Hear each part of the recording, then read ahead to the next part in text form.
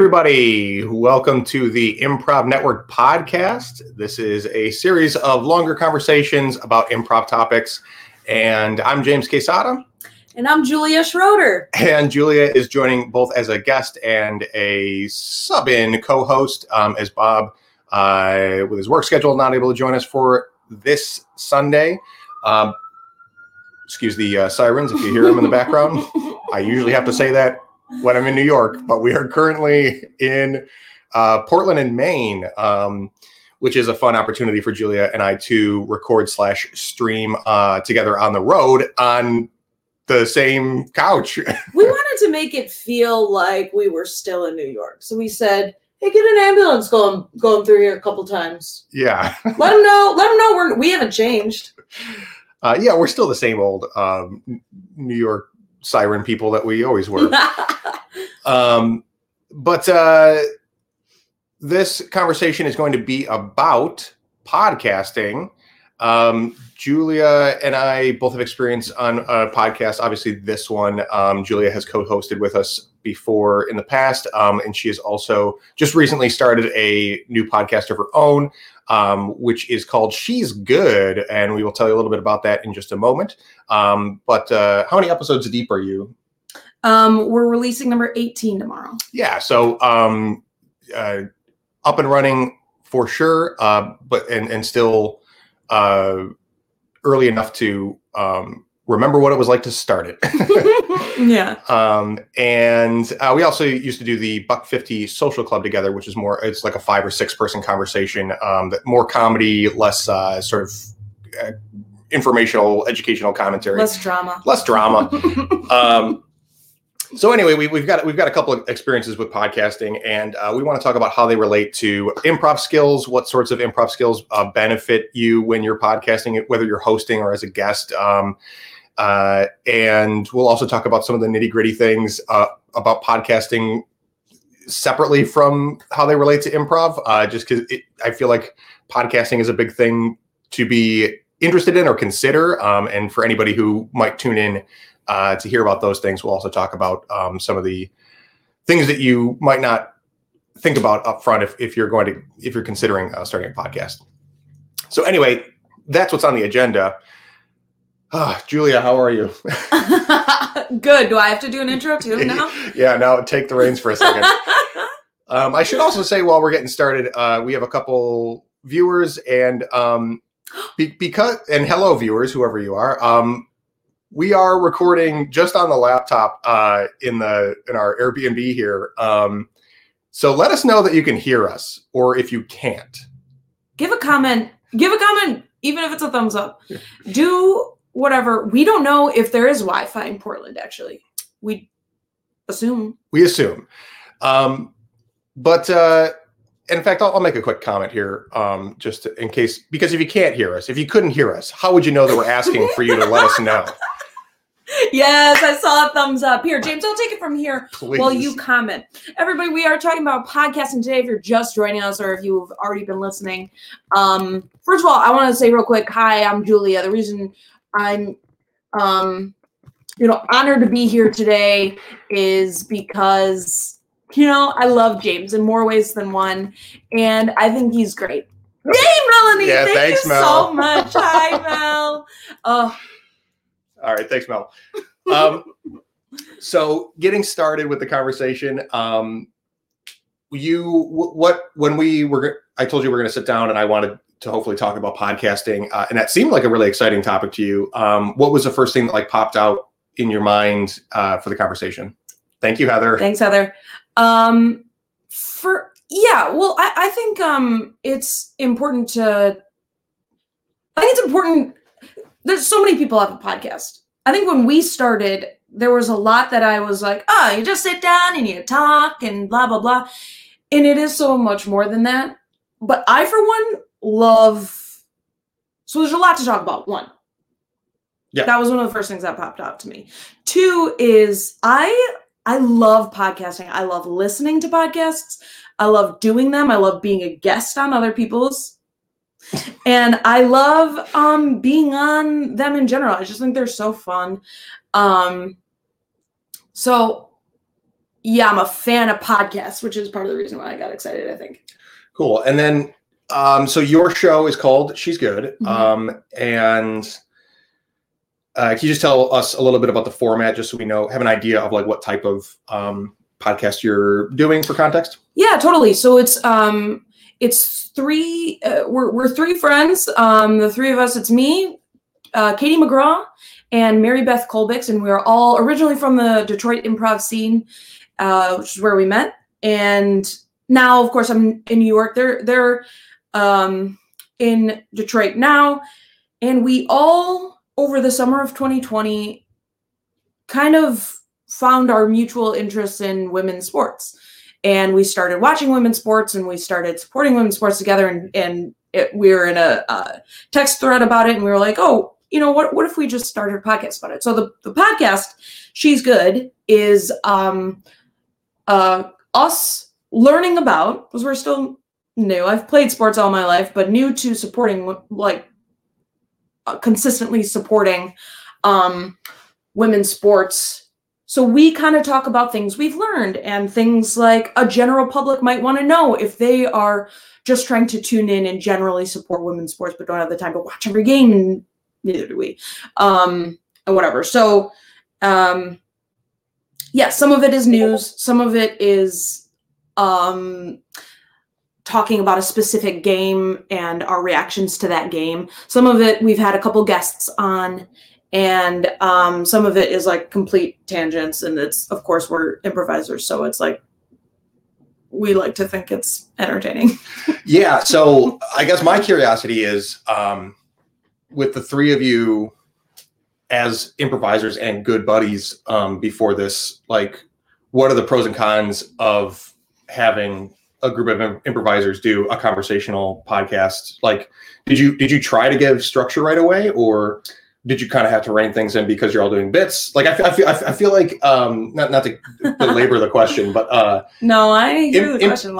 Improvisers can either be really great to have a free-form conversation with, because we're all used to like yes-anding and going with the flow and having good energy. But there's also the trade-off of it's like wrangling in squirrels in a bit parade. Totally. I think if you put improvisers in a room and say, okay, just do a podcast about anything, they will get hours of content of just bits or whatever.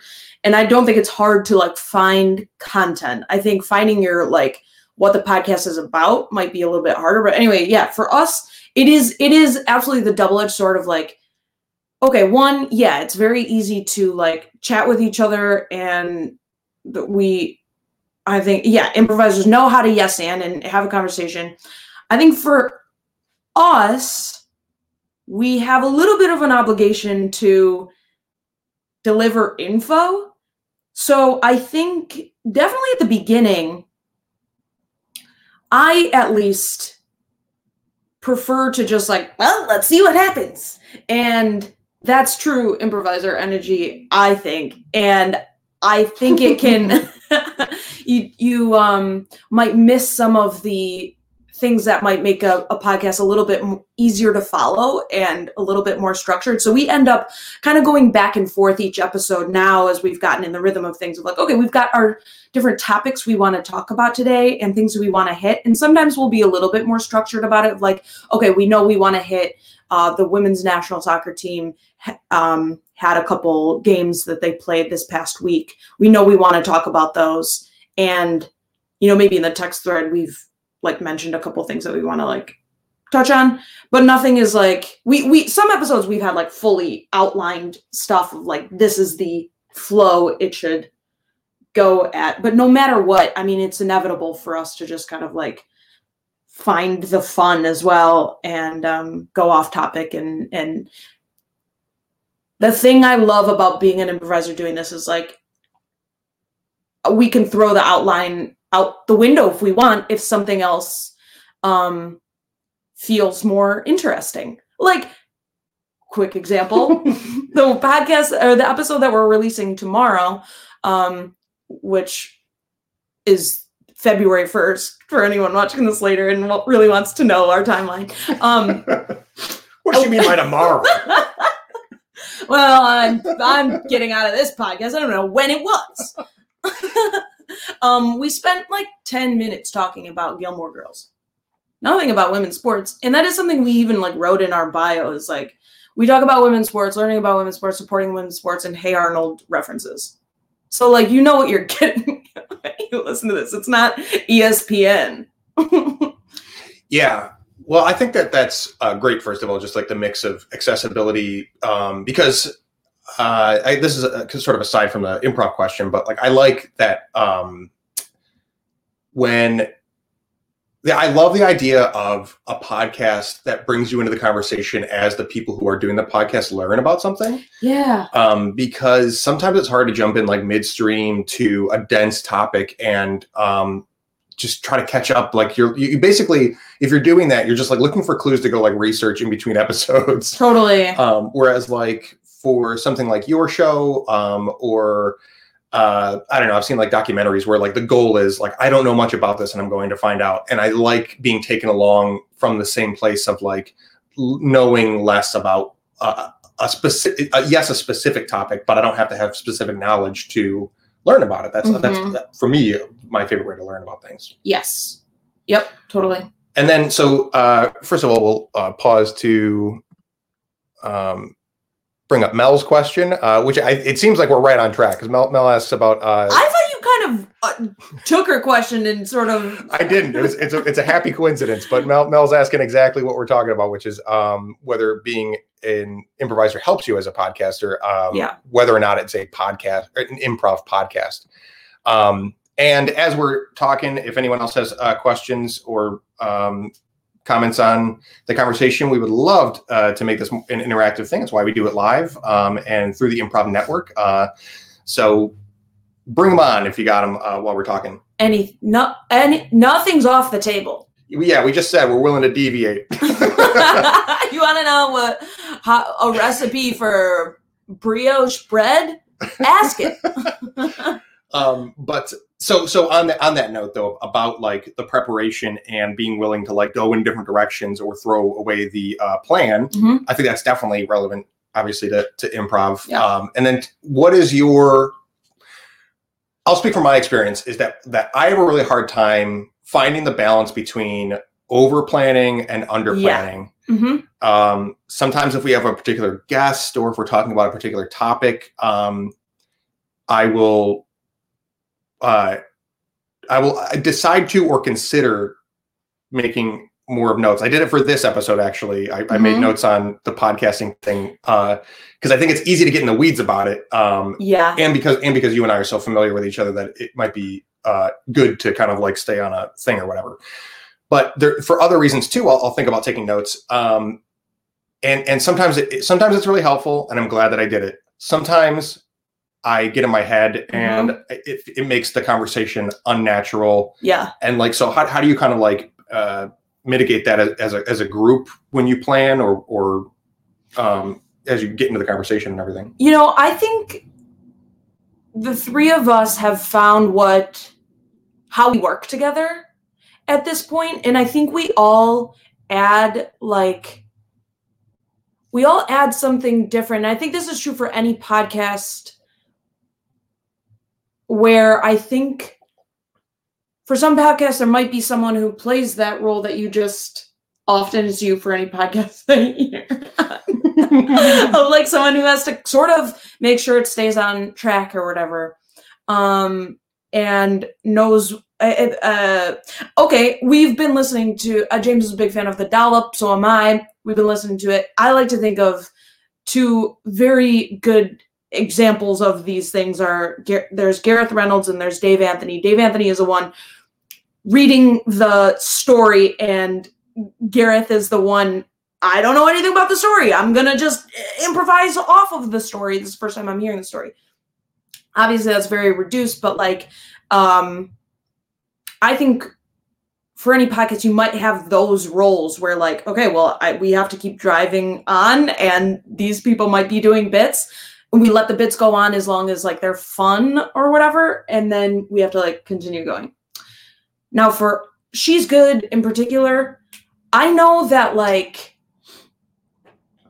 maybe I rely on this too much, but I've sort of found that like I'll kind of be doing the introduction. I know that.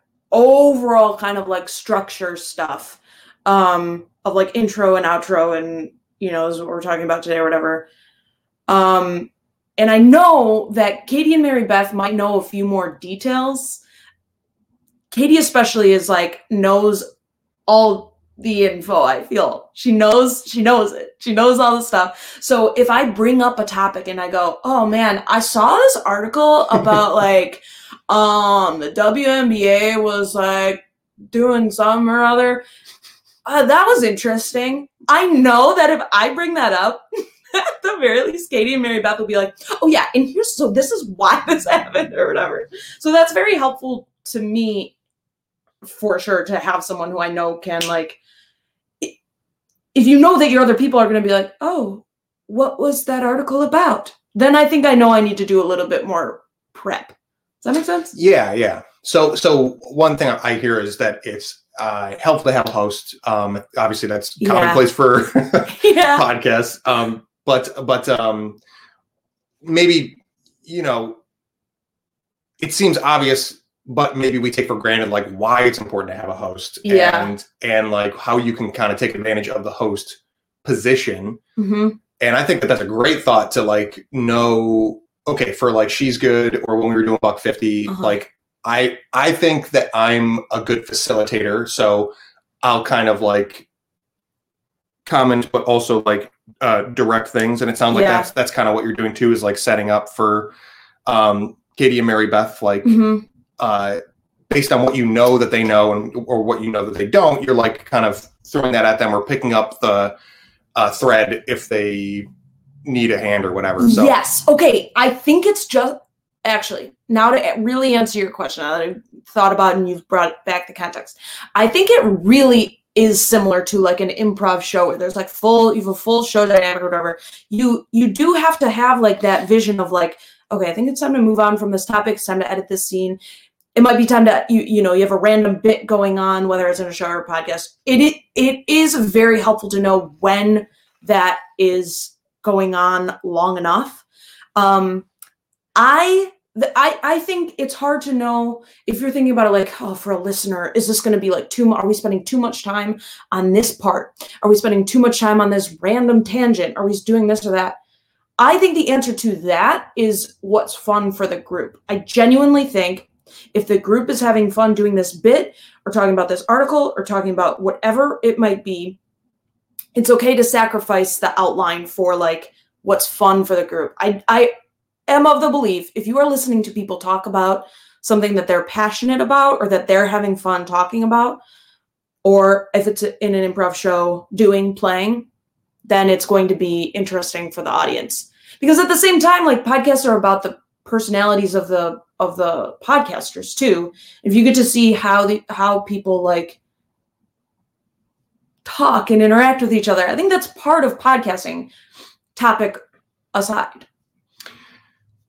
Yeah, that is great. Okay, that brings up I want to put a pin in this because we have a couple different directions to go here. But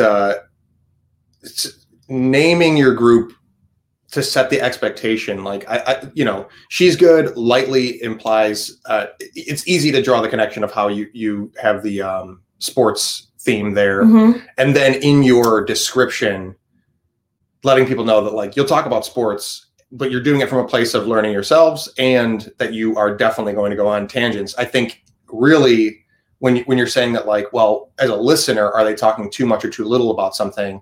Goes a long way. And then ultimately, if you've set the expectation that like we generally are on this, but we also do this, mm-hmm. like you're giving yourself license to just like be what you are as a podcast and or what you want to be. Yeah. And then you can kind of be like, okay, well, are we breaking our promise to the audience? True. And so then like the most important thing is that you are having fun as a group of friends, and getting some sports in there, but like mm-hmm. you don't want or need to build the audience of people who are like, I came here to get my like weekly update exactly. on like what happened in the sports world. Mm-hmm. they want to have some of that as the anchor point, and then mostly listen to you having fun.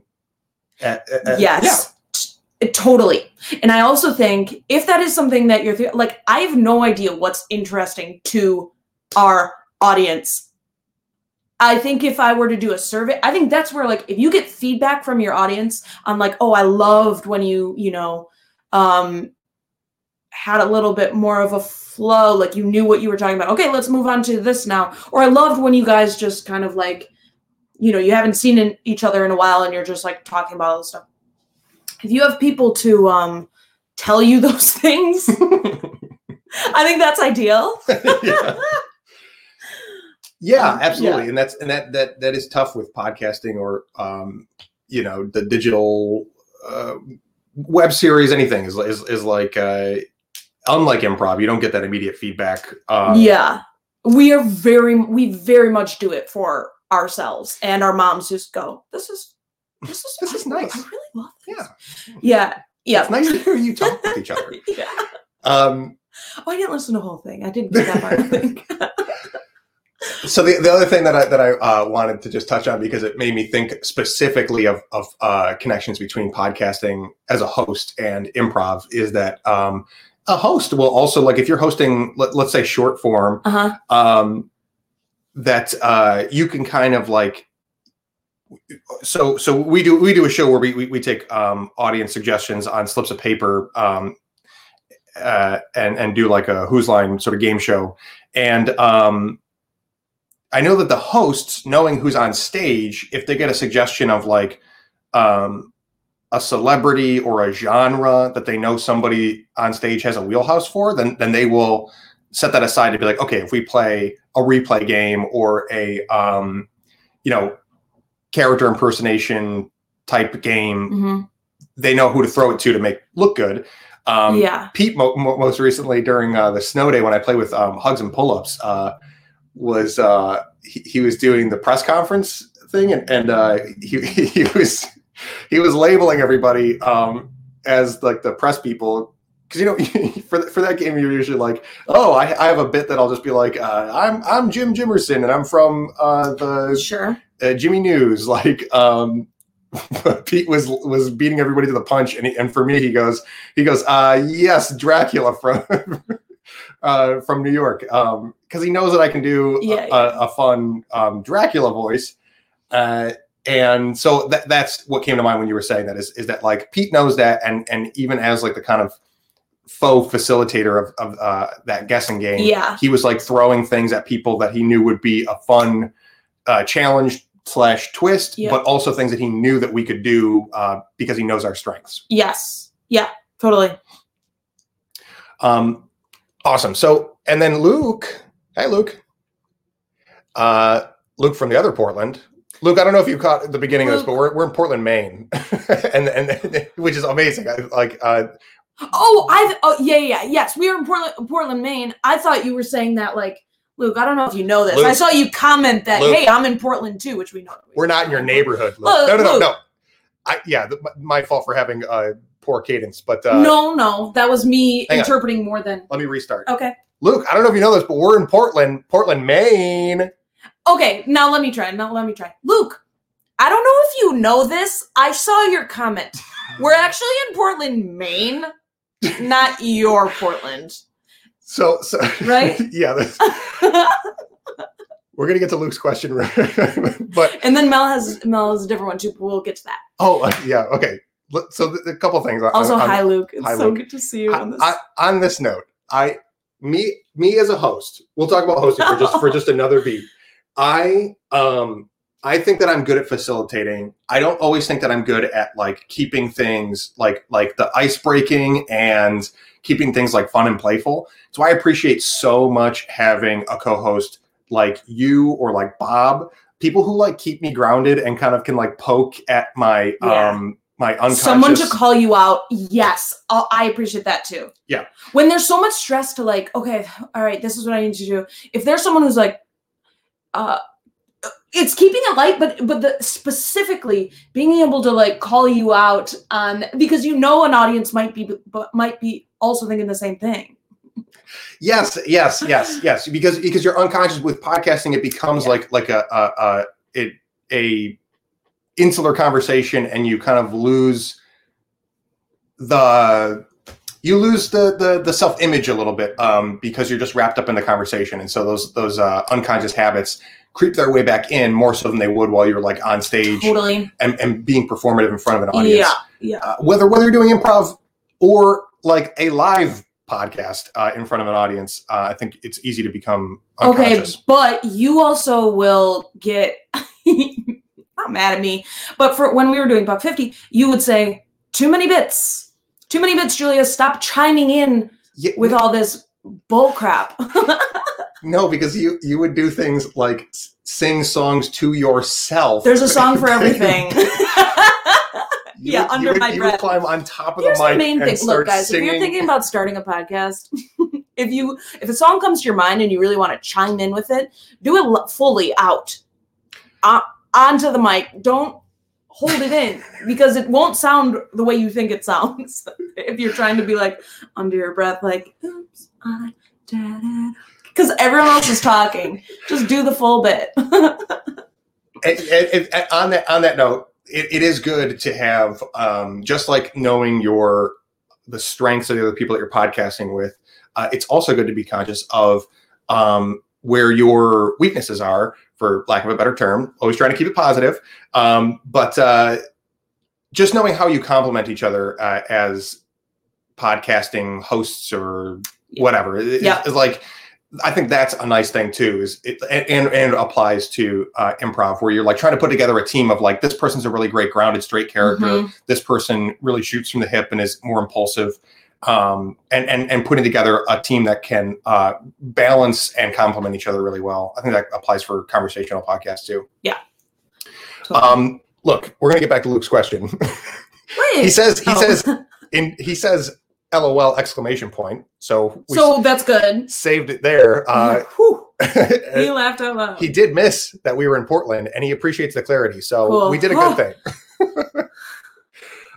Okay, so Luke's initial question was, for your podcast, how much do you cut down or find in post? Mm-hmm. I know some shows record for 4 hours for an hour of content and then cut it down. Others just balance levels and send it out. That's a great question. Great question. And in terms of editing, I think we'll find a lot here to talk about with like improv and sketch. But we'll throw it to you first, because I know that this is the first podcast that you have been doing all the editing for. Yeah. And what has it been like starting to do that? And like, what have you learned in the first 18 episodes of editing? So I will say, when we first started the podcast, we were like not really sure what it was going to be like. So we were like, all right, these are the things we want to hit. Let's just try it. And, I'll go back and edit things out or whatever. So throughout the recording process, we would be like, okay, so that was good. Do you guys want to talk about, I don't know, like the lacrosse game that just happened? I don't think we've ever talked about lacrosse, but, and then we would go, okay, great. And then we would go, so there's also you would actually stop the conversation, not stop recording, and then be like off the record or whatever. Yeah, not always, but if it felt like, we need to like direct order. So when I would go back and edit, we record in Zoom. So I would be editing this in Final Cut, and it took forever. It took forever because in Final Cut, like when you have an hour plus, of content, you got to wait for it to download a proxy. If Luke, I'm sure you know what I'm talking about, but for anyone, like, you got to get, if it's it just like takes forever to even like cut things out and like listen to it. And it's just like, it's absolute hell to try and edit a podcast that's over an hour. So James recommended that we just, either do it live or record it as if it's live, like you will not edit anything out of the content when you're actually doing the editing. You'll simply be audio editing. Yeah, totally. And that's helped us so much. It kept the we record as if we are sending it out in that moment. It is live. People are watching us do this. So that we don't have to like cut out that stuff. And what it does is keep the energy way up, because we know we can't be like, oh man, okay, we'll edit this out, but what do you guys think? Last thing on it that relates to improv is like, improvisers know how to carry a conversation or push through a conversation. If there's mistakes, the whole thing of improv is like using those mistakes or moving past them or finding a way to like, you know, transition or get to the next scene, get to the next like piece of the game or whatever it is. It's the same thing in any conversation, especially a podcast, where like, if something goes weird, if someone says something weird, or like your first thought is to edit that out, like make it work in some way. It's going to probably be one of the most relatable parts of the podcast episode. Yes. That is, I think, the best advice at the end of the day is treat it like it's live, especially if you are an improviser, and especially if you're working with other improv type people, whether or not they're actually improvisers. If they are good, like yes-anding conversationalists, like just do your best to treat it. I think that's the benefit of improv is that like you can pivot and keep the ball rolling, and then you have less editing to do, and the better you can do it in the first take, the better off you are for the overall quality. Mm-hmm. And having those vulnerable moments, which again are part of what makes improv great, is when you have made an error or a misstep or a contradiction, or you're in a sticky situation and you do something to pivot out of it. Like that's part of the vulnerability and the benefit of doing improv. And if you treat your conversations that way, you'll have the same impact. Yes. And save yourself totally the editing time. And by the way, that advice has helped me in self-tapes. It's helped me in like character bits. It's helped me in things just to push through. Like so often I'll be like, trying to do a self-tape or a take or whatever, and be like, my name's Karen, and I hated that.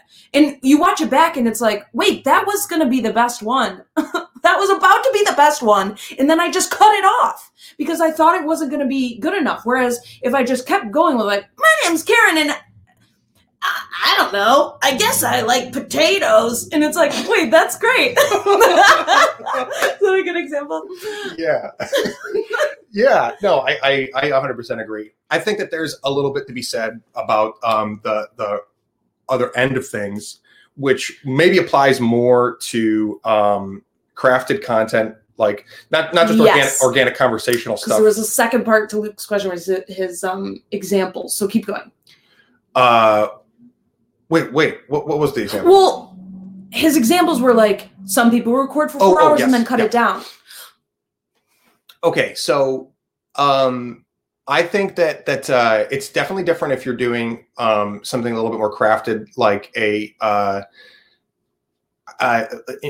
informational something that is a particular, like, okay, we're going to do something a little bit more like scripted, or like almost like news interview segments, if anybody's doing something like that, or especially like narrative stuff.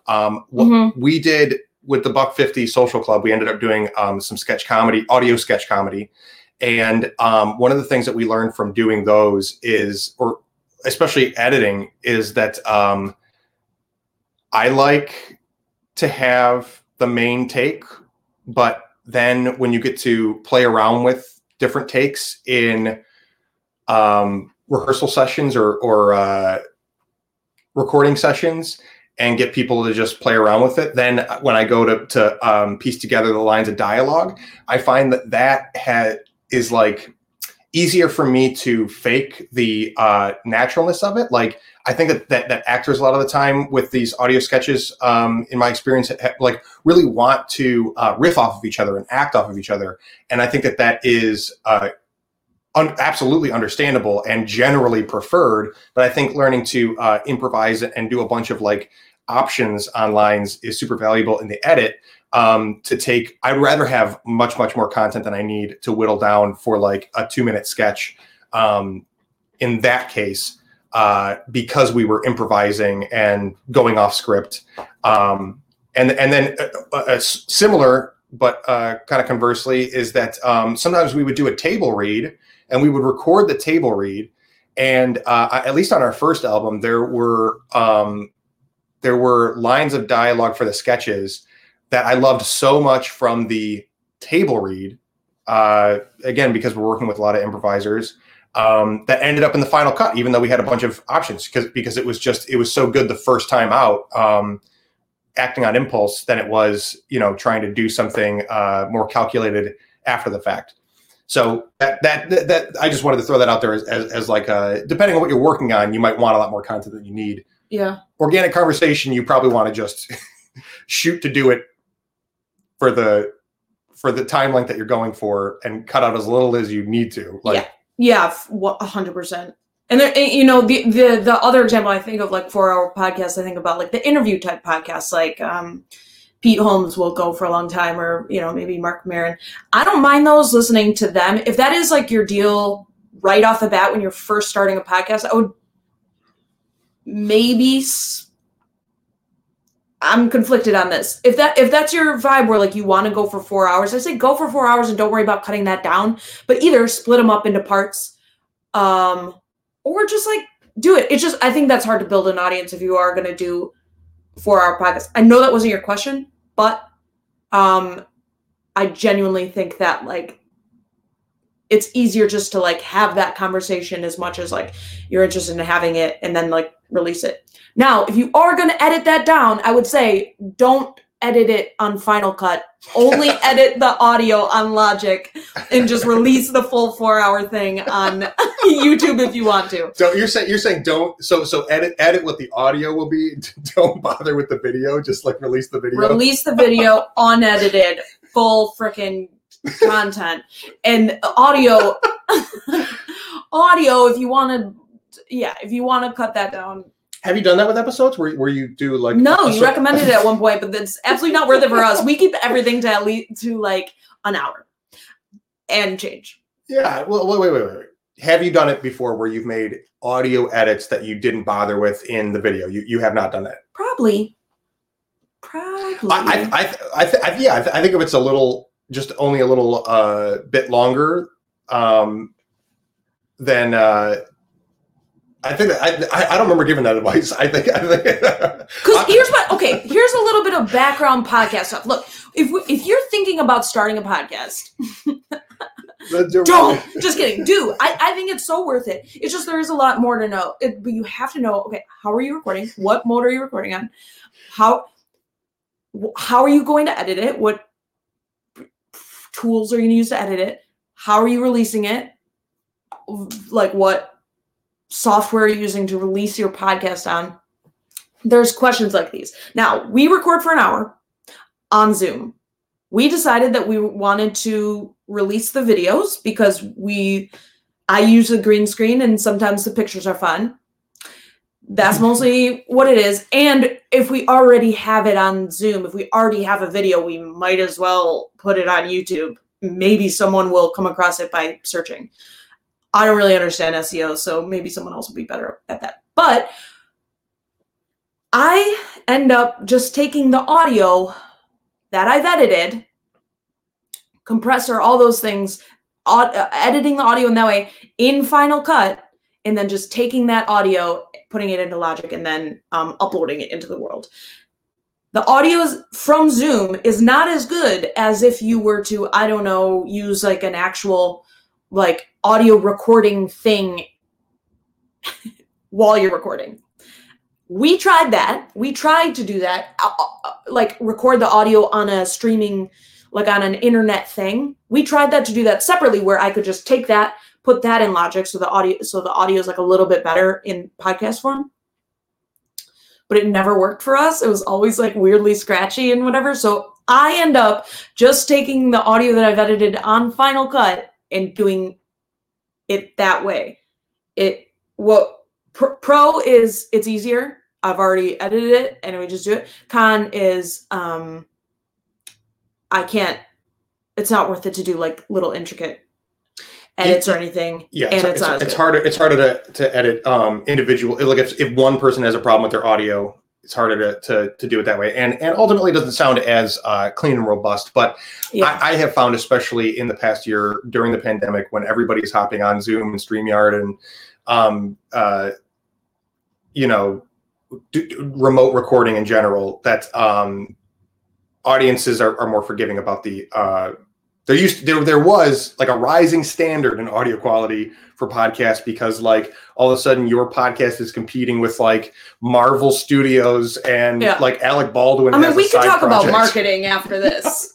And so the audio was really starting to become competitive, where like even the rookies needed to know what they're doing for the best audio. I think now it's a little bit rebalanced to be like, do what you can, and don't overthink the pristine quality, unless that's like, and this kind of goes hand in hand with what you were saying, Julia, is that it is a lot of time to get it edited the way you exactly want to. And if you're going to go through all that, if you specifically want to build the skills for it, then great. I think do it for as long as you're learning skills that are useful and interesting to you. And if your goal is to have like your show be your baby and try to work up to like benchmarks to get sponsorship or, commercial, get pay and monetize it, is the word I'm looking for. Then I just understand how much work it is, and love what you're doing enough to do the work and set aside other stuff. It's really hard to do all that work if it's kind of like a side project and not like your main thing. So, I think we're getting heckled. So Moody says, who got their black watch first? Hey, Chris. These look very similar on the stream from a distance. There could not be a larger gap between this $15 digital watch and Julia's smartwatch, which I think she got first, and I got this one more recently because this for like 2.5 years. Really? I have mine. I usually have mine for about 2 years, and the benefit for me having a $15 watch is that every couple of years something on it breaks. The battery, the wrist band. You break your wrist. I break my wrist, and I have to use a pocket watch for a while. But no, I'll just get a new one. And then and then Luke asks if I got the cable knit sweater before or after we went to Maine, which I did. I'll tell you this, Luke. I did bring this because I was like, there's no way I'm going to Maine and not wearing this sweater. But Julia actually got this for me for my birthday back in October. So I haven't had a chance to wear it in an appropriate state. This is not a New York City cable knit sweater. It's cold here. It's cold, definitely. And then one last heckle from Moody, who's wondering why why is there a pillow on one side of the couch and not the other? Great question. Is James sitting on it to make him taller? It's actually behind me. It's back support, Moody. And weirdly, I'm sitting on like 5 pillows to get this tall, plus this. There it is. Proof. Yeah, it really messes with the feng shui that there's only this one here. But what are you gonna do? I love. This is so great. This has made my day, honestly, to be able to do this on the road in Maine and hear from friends everywhere. Mel's question. Yes. No, wait. The one after that. We already answered that. I mean, we'll answer it again if she wants us to, but I just moved the cursor and clicked. I clicked on the wrong thing. Jesus. Okay. What do you find makes an episode stand out to you as an extra great episode? That is an awesome question. And I think also, okay, so this might be a weird way to frame it, because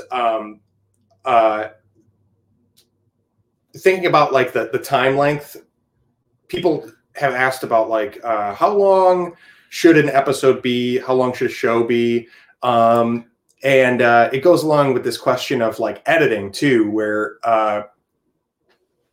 people have given feedback So Julie's got to go to the bathroom. But I'm listening. So I'll set this up while she's gone by saying that sometimes on any given project, I might get the feedback because I like to do long form content. And people will sometimes say like, well, I think it could be cut down a little bit, or like might be neat if it's shorter. And it's an odd question to me or a critique to me because time just doesn't seem to be have a quality element to it. Like it doesn't seem like a qualitative thing. So I'm like, okay, what is the real thing behind that? And the interpretation when people are like, it'd be nice if it was shorter, is that like it wasn't as strong as it could be for as long. It wasn't good enough to be as long as it was, is really what people are saying. And I think that has to do with the way that you edit, and also the energy that you have while you're doing the show. And I think in terms of Mel's question of like what makes a great episode, I think that it's important to think about like, okay, whatever length of episode or show you want to do, what sorts of things can you do and look for to make it have good enough energy to warrant being that long. So circling back around now that Julia's back, is that the question of what makes a great episode, like what do you, especially doing like an hour-long conversation, how do you make sure that it is a good episode? What sort of things do you look for in a great episode? And like insofar as they can be repeatable, like. Yeah. So what you're saying, like when we're doing our podcast, not like when I'm listening to one or whatever. Well, we can go both. I think that there's things that like, because what you listen to and enjoy probably influences what you aim for in your episodes, right? So, yeah, I think so. So I'll start with ours. Like, I know when it just feels fun. We'll get more specific, but when it feels fun, that is when I know like, okay, this is great. That's when there's a good balance of like us being able to like play off of each other and giving good like content, like we're aware of like the news or whatever. Often it's when we have opinions on things. Sometimes I notice like, oh my God, I couldn't be more boring. When I don't have an opinion on something or I don't know how I feel about a certain thing. I think for ours specifically, when we're talking about like news or like, not a lot of people follow, especially improvisers. There's not huge overlap in like big sports fans and improvisers. I prove me wrong, but there's some, but not a huge overlap. So when we're talking about something that like people probably aren't going to know a bunch about, if we're talking about, Chelsea Gray is moving from one team to another team starting tomorrow, people are going to be like, who's Chelsea Gray? Why is this important? Whatever. We need to be the ones to communicate, one, what's the relevant info that they need to know why this is important? And two, how do we feel about it?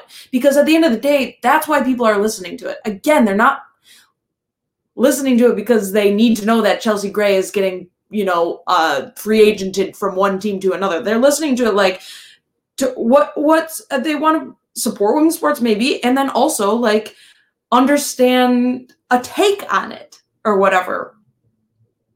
So I think it's when we know how we feel.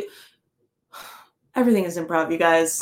When you know how you feel about something, decide how you feel about something. If I'm often, I don't know, maybe I don't even know how I feel about Chelsea Gray moving teams. But if I just have a take, if I'm pissed about it, if I just decide I'm pissed or whatever, and, justify it in some way, that's improv. That's just straight up improv. I think when you are listening to people be passionate, you are enjoying it. Yeah. I think that's true for us. And when we're engaged and we are like, and we have that energy, then I think it is automatically fun. Yeah, I agree. And I think that it is kind of tough not to boil it down to just like the same again. Exactly what Julia said is the same things that make improv great, which is like being present and being being energized. I think that like we said earlier, and maybe I think about things in more pessimistic terms, but like more so than what makes a great episode. I know that like an episode gets kind of rough if I get in my head and sort of lose that consciousness of being in a engaged conversation for an audience. And it's kind of a balance between like keeping the intimacy of the presence of the conversation, but also keeping the performative energy. In fact, I'll even say a little thing that helps with that right now is the fact that we're not using that external microphone, and the laptop is like across from us on the bed, and so it's making me project more. And so my energy is up a little bit more. Yeah, that is something with podcasting. I never know how loud to be. I'm automatically so loud, and it's like weird for me to be like, okay, I guess am I just supposed to talk like this now, or what? That feels weird to me. Yeah, but I think that is how I gauge it. Is like, was I present and sincerely engaged and energized the whole time? And I will try to do those little things for myself that keep myself energized. Just taking a breath, looking at the camera or the person that I'm talking to, depending on if it's in person or not. Yeah. And that helps me be present is locking eyes with the person or the camera or the audience. Yeah.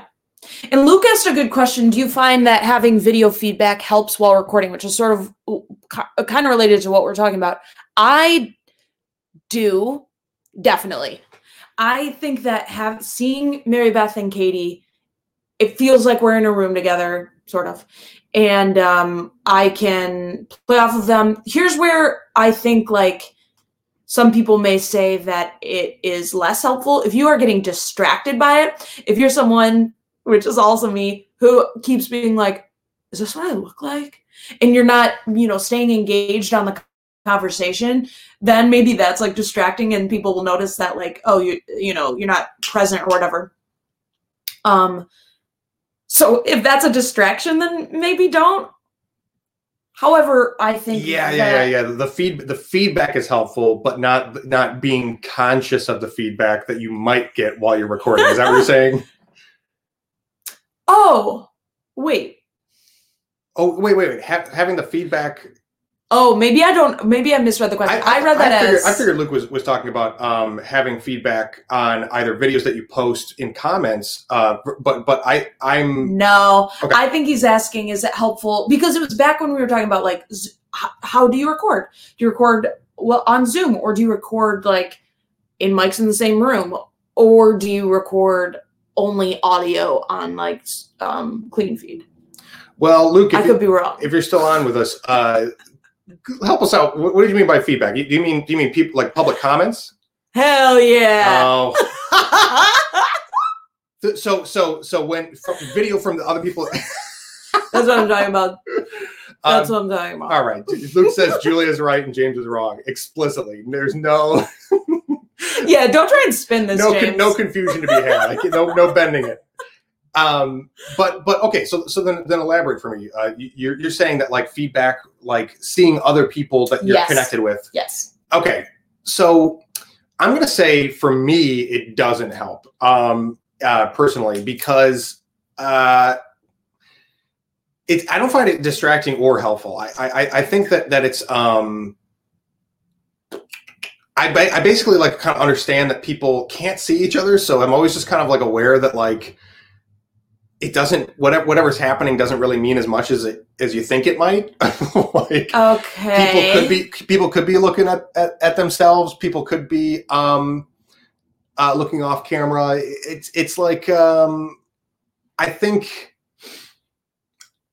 I would much rather have the video for remote stuff. But it doesn't make a difference to me. Like what am I trying to say? Like it's not more helpful or it doesn't do the same thing at all for me for being in person. And like if we're recording in a room, but we're not recording the video, it's I'm still thinking about it as like an audio only thing. And I think about it the same way when I'm recording video. It doesn't really help as much. I don't know. The video interaction doesn't play a big role in it for me. See, for me, it's everything. I feel like I'm a very body language person. I look at other people's. If someone else is talking, I'm like, whatever. I can't not. And if I'm just like on the phone, I think about it like I'd rather FaceTime someone than be on the phone with them, just because I think things get lost on the phone. I know being on a phone and being on a podcast is way different, but I think that like I think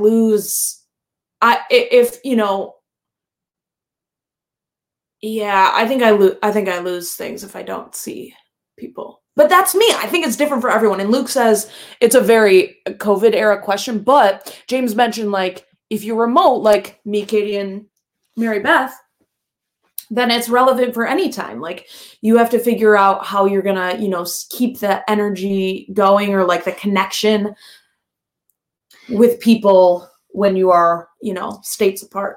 Yeah. So it definitely is more relevant in the COVID area and probably going to stay relevant for afterward. Luke also says when he records in person, he closes his eyes because he hates seeing people. Yeah, and I also close my ears. I don't like to listen to people. I just like on a podcast like to say my thing and hope that people respond. Yeah, but yeah, I do think that the video remote connection is going to stay with or without COVID to some degree for a while. Yeah. So it's good to talk about and think about whether or not how you can use it to your advantage and whether or not it does help you. So it's, you can kind of decide whether or not to make use of it when you don't necessarily need to anymore. Uh-huh. So we're coming up on 2:00, but I do want to talk about just a couple more things we talked a lot about relating podcasting to improv and which I think is really fun and useful. I think that just to kind of cover all the podcast ground, we should also talk about the kind of technical sides and the marketing sides again that you might not think about if you're considering podcasting and how we've managed / put up with those and just give a little insight into that. So, Julia, tell us a little bit about. I'll start by saying that when we started doing $1.50 Social Club, Mike and I partnered to start that up and do the logistical side of or technical side of stuff. I knew I was going to do the editing, and my request of Mike was that he handle all the RSS feed stuff because I knew that it was a pain in the ass. So he was nice enough to do that for us, and Bob is nice enough to do it for this podcast through Gabber Media. So I have not had to deal with like uploading the actual podcast feed and getting it distributed out to podcasting platforms. In your first time doing it was with She's Good. What has that been like for you getting that off the ground? The technical aspect is for me. It's always harder than it sounds at the beginning. So it was hard. It was very hard. I don't think it's going to be hard for everybody, but let me frame it real quick because like it's still confusing to me what exactly happens, what you need in order to get it out there. But generally, and this is my understanding because really I begged Mike not to ever bother me with it, and he has been a great partner in that. And my understanding of what is needed is that like you have to host the audio somewhere. And so you need to upload it to some kind of page, and then there's what's called an RSS feed, which is web code language that basically just links the content that you upload. And it could be that an RSS feed works for a podcast, a blog, and I think video feeds. Okay. you can use it, but it's coding to link your content to end up other places. So that's what it is. But talk me through like how you actually had to get it set up and how much of a pain it is. Let me just say that like whatever I do right now, I know what I do. I know what I have to do to get the podcast from our mouths to people's ears. I know what I have to do now, but I don't know why, and I don't know what any of it means. So basically, I'll walk you through the sound. Well, it's on Zoom. I download it from Zoom and goes to my computer. Now I have an MP4 file with some video. I take that MP4 video file, put it in Final Cut, edit it, put our little music on it, put our outro on it, do the audio editing, which James taught me. Still, and you're half understand it. You're talking about getting it to steady levels, not steady levels. There's editing to make cuts, remove stuff, yep, and add the music. That's yes. One part of editing. The other part is mostly EQ, compression, and limiting, which are going to kind of squeeze the audio to make it a consistent level and at the right volume to be like standard to what you hear on everybody else's audio, so that everyone is kind of like totally working toward a somewhat, quote unquote, universal volume level, regardless of what level you recorded it at. So if you've ever listened to a podcast, sometimes like the like ads are going to be so loud, and then you go back to the podcast and it's like you have it all turned up to the entire volume, but you still can't really hear it. It's like that kind of stuff, like making it all make sense. And then you listen to one podcast and it's like, okay, normal. And then you listen to a different, it's all that stuff. Yes. So anyway, you edit it to make it sound like a podcast is supposed to sound. And so that laughs, when people laugh, your eardrums don't fall out. Yes. So. your eardrums. So then, okay, it's edited. It's ready to be a podcast. You export it from Final Cut. For a lot of people, it's going to be Logic. I also do it. I also get it. I export it as a movie, YouTube. Then I take that also movie that I've just edited, put it in Logic, only take the audio from it. Now I have an audio file. That's going to be my actual podcast you might listen to. Then I export it on Logic. That MP3 file now, okay, I go to Amazon Web Services. Now that's the host thing. Your RSS feed, I don't think, is even part of that as yet. No, it's not. It's only the Amazon. Now, not every podcast has to do this, but you need somewhere to host your podcast, like the files. Okay. Okay. Luke. Touch My New Book, everybody. It's coming out mid-November of 2025. It is called So You Have an MP3. What Now? By Julia Schroeder. Now I have to learn what an MP3 is. Thank you, Luke. Okay, but so I'm hosting, so it like lives, it's sort of like your Google Drive. But Google Drive is not enough to hold these long ass episodes. Anyway, so it's on in this Amazon thing. Now I have a link now. Now that Amazon changes it into a link URL, now I go to Squarespace. Make a website, they say. Great. Okay, we have a website. Now that's where my RSS feed is. Is it? I don't have no idea. Yes, it is. It is because so now I take that URL. Now I take that URL that Amazon gave me. I copy and paste that right into my Squarespace. Okay, so I write out. Can't possibly be helpful.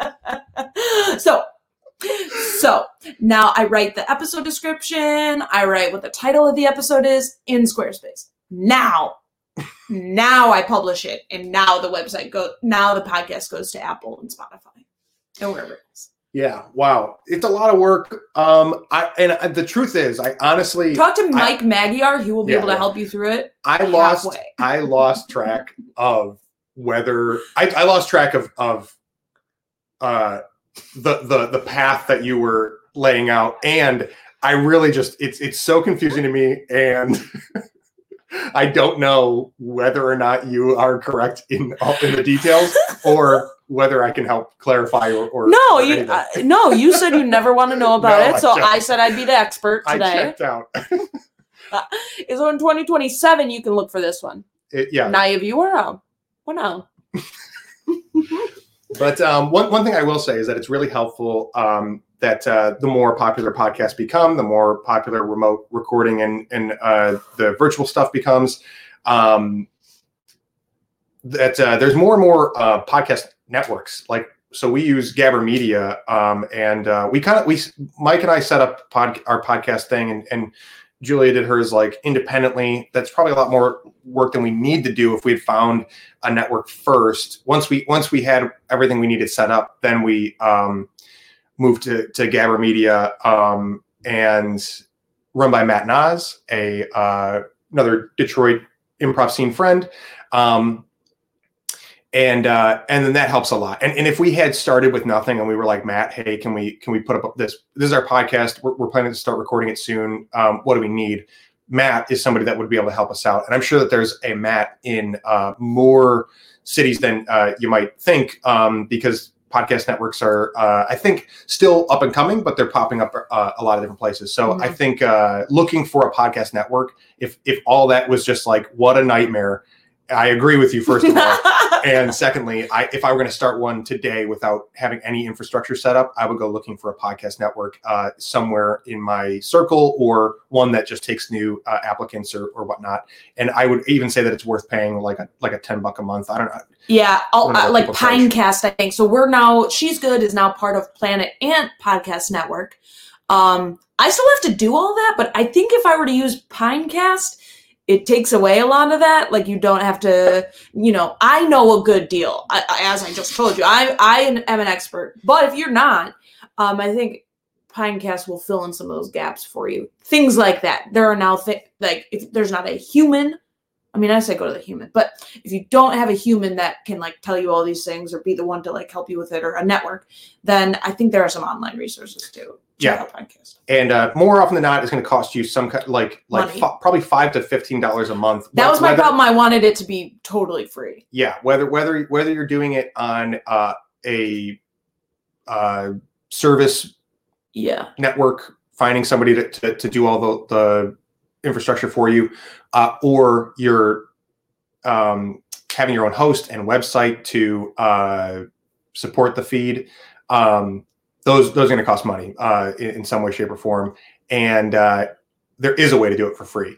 And it sounds a lot like what Julia has described. Yeah. So if you were like, I think I follow or I know much more than you do, then there's a way to do it for free. And I'm sure you'll nail it. God freaking speed. And but if you're like me, who knows, let's be honest, literally nothing, it's going to take a lot of time. Time is not free. Yeah. Yeah, time is money, baby. Luke also said that he has hosted a podcast from Dropbox, which I imagine if you have a larger capacity for data on Dropbox or maybe even Drive, that's awesome and good to know that that's an option. How to cross the finish line from there? Time will tell. Okay, last little bit before we wrap up here is the marketing end of things. And just to give you a quick summary of what's involved, more so than how to do it or advice on it or anything like that. Right.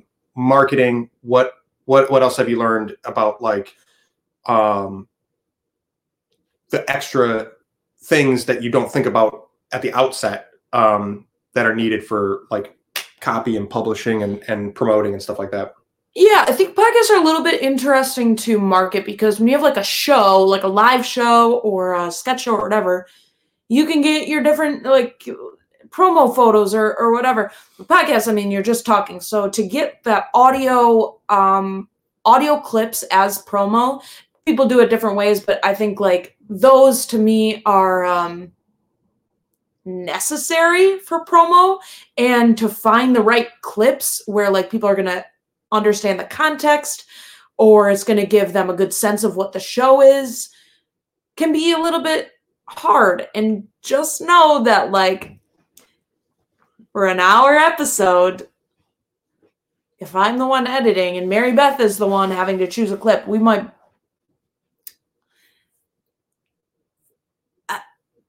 you might have to listen to your full episode back and listen closely. Which is why people who do professional podcasts have engineers to help them with this stuff. Yeah. Well, it helps a little bit since like everyone was there like during the recording, so you can kind of like true. I guess if you get into a rhythm of it, like kind of thinking about it to make notes as you're going or shortly after might be helpful. Yeah. Do your stuff immediately after the podcast. I know we said we weren't going to do advice, more like this is what goes into it, but advice is like, don't wait.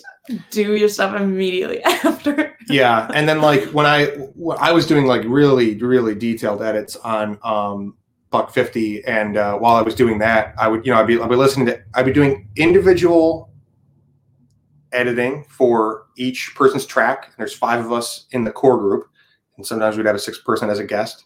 I would be doing individual edits on everybody's thing. So I'm kind of like listening to what people are saying in different contexts.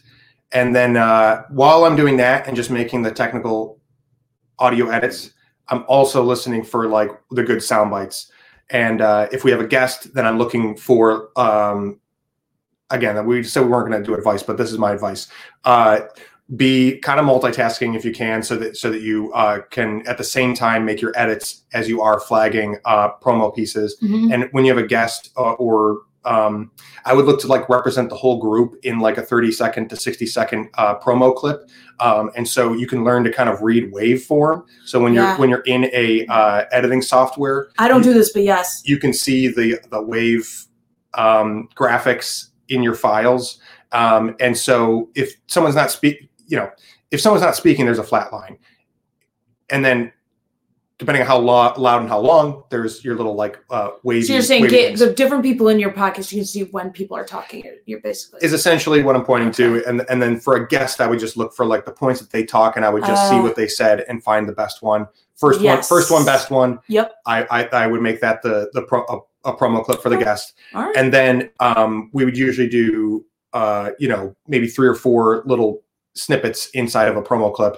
And so then I would be like, okay, that little guest highlight also had Julia and Colin speaking. Mm-hmm. Let me go find another clip from Leah, and then I would look at her track and find somewhere deeper in the conversation where she has like a longer segment, and I'll be like, okay, what's her thread here? And then I would find something from Mike and so forth. And if you can do that while editing, you're in a really great spot. Is to just kind of like flag things and keep an eye out. Yep.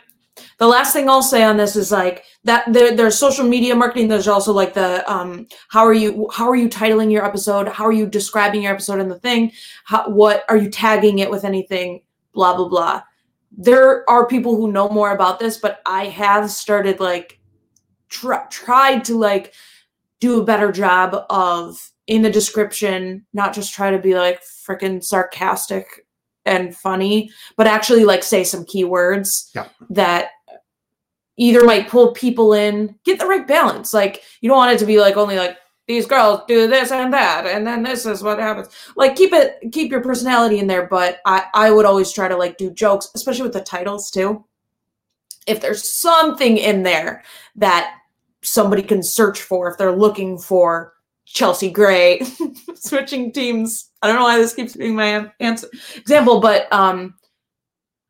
it can be funny, but like somebody who's like searching that might come across it if you like put that in your title or whatever. Yeah. So maybe we can kind of sum it up this way for just your short list of things that you might include in marketing of your podcast is the copy that goes along with your description and each of your episodes and titling and tagging for like SEO and searchability. Yeah.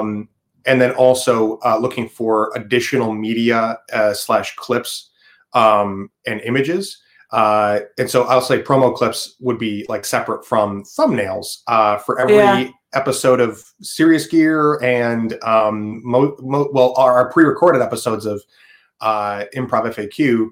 I would make a thumbnail, and you have to make a separate thumbnail for YouTube and Facebook, different from if you're putting anything on TikTok and Instagram, because those are vertical versus horizontal. And so like that can take a long time too, is like same thing, because you're looking for like what's a really engaging screenshot of the episode itself, or like a headshot, and how can I do a quick collage of our guest and our topics, and then edit those. So you might end up even having to learn like some kind of simple image editing software. And then there's also things like captions, like so. And end of the day, there's a lot you can do for marketing. Most of it has to do with making your promo images and clips stand out, and then making your copy, which includes things like transcripts, as searchable and work to your benefit as possible. And you can do as much of that as you want. Again, depending on how committed you are to having this be your primary thing and making the podcast build an audience as quickly and successfully as possible. And you don't have to do most of that stuff. Like you do have to name your episodes, but also Facebook and YouTube have like automatic transcripts, and they're like 90% accurate. And then they also have automatic thumbnail suggestions. And they actually are getting pretty good at finding animated screenshots of the episode. Yes, that is very true. That is very true. Some of it has automatic assistant stuff, but it's just something to consider as if you're looking to start up and wondering what's involved. Yeah. Great. So we have gone a good hour and 15 minutes, and I hope that we were entertaining and engaging enough to warrant that length. Luke, one thing I got to come back to, I forgot to put this on screen, but Luke said when we were talking about RSS feeds, he said, it's like learning a language new. You make this specific set of sounds and they give you a potato and a beer.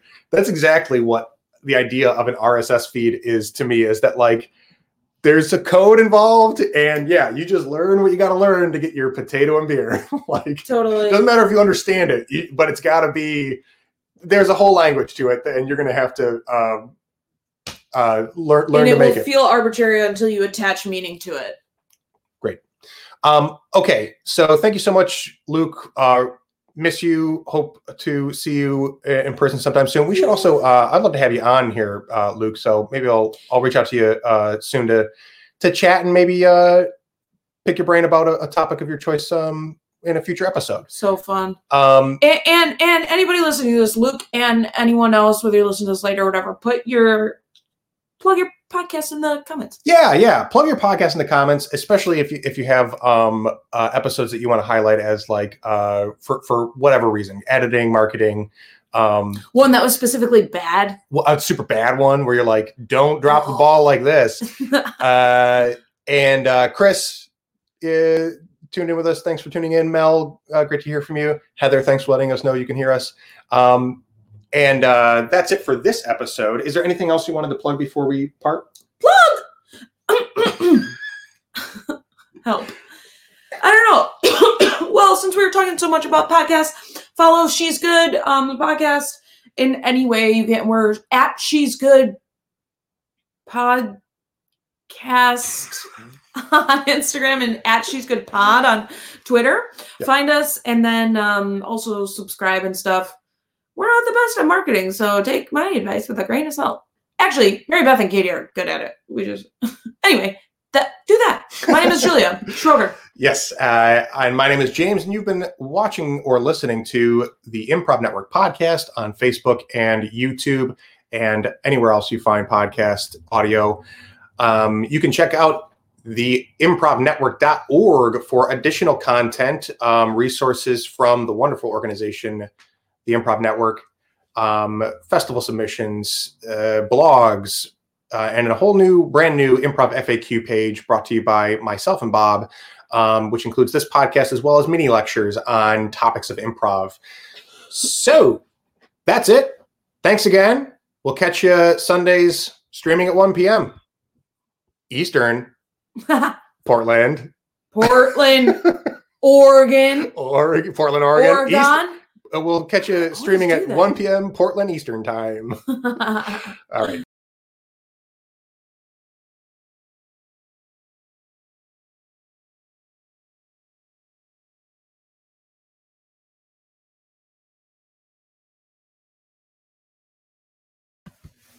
And I left the studio instead of ending the broadcast. So bye, everybody.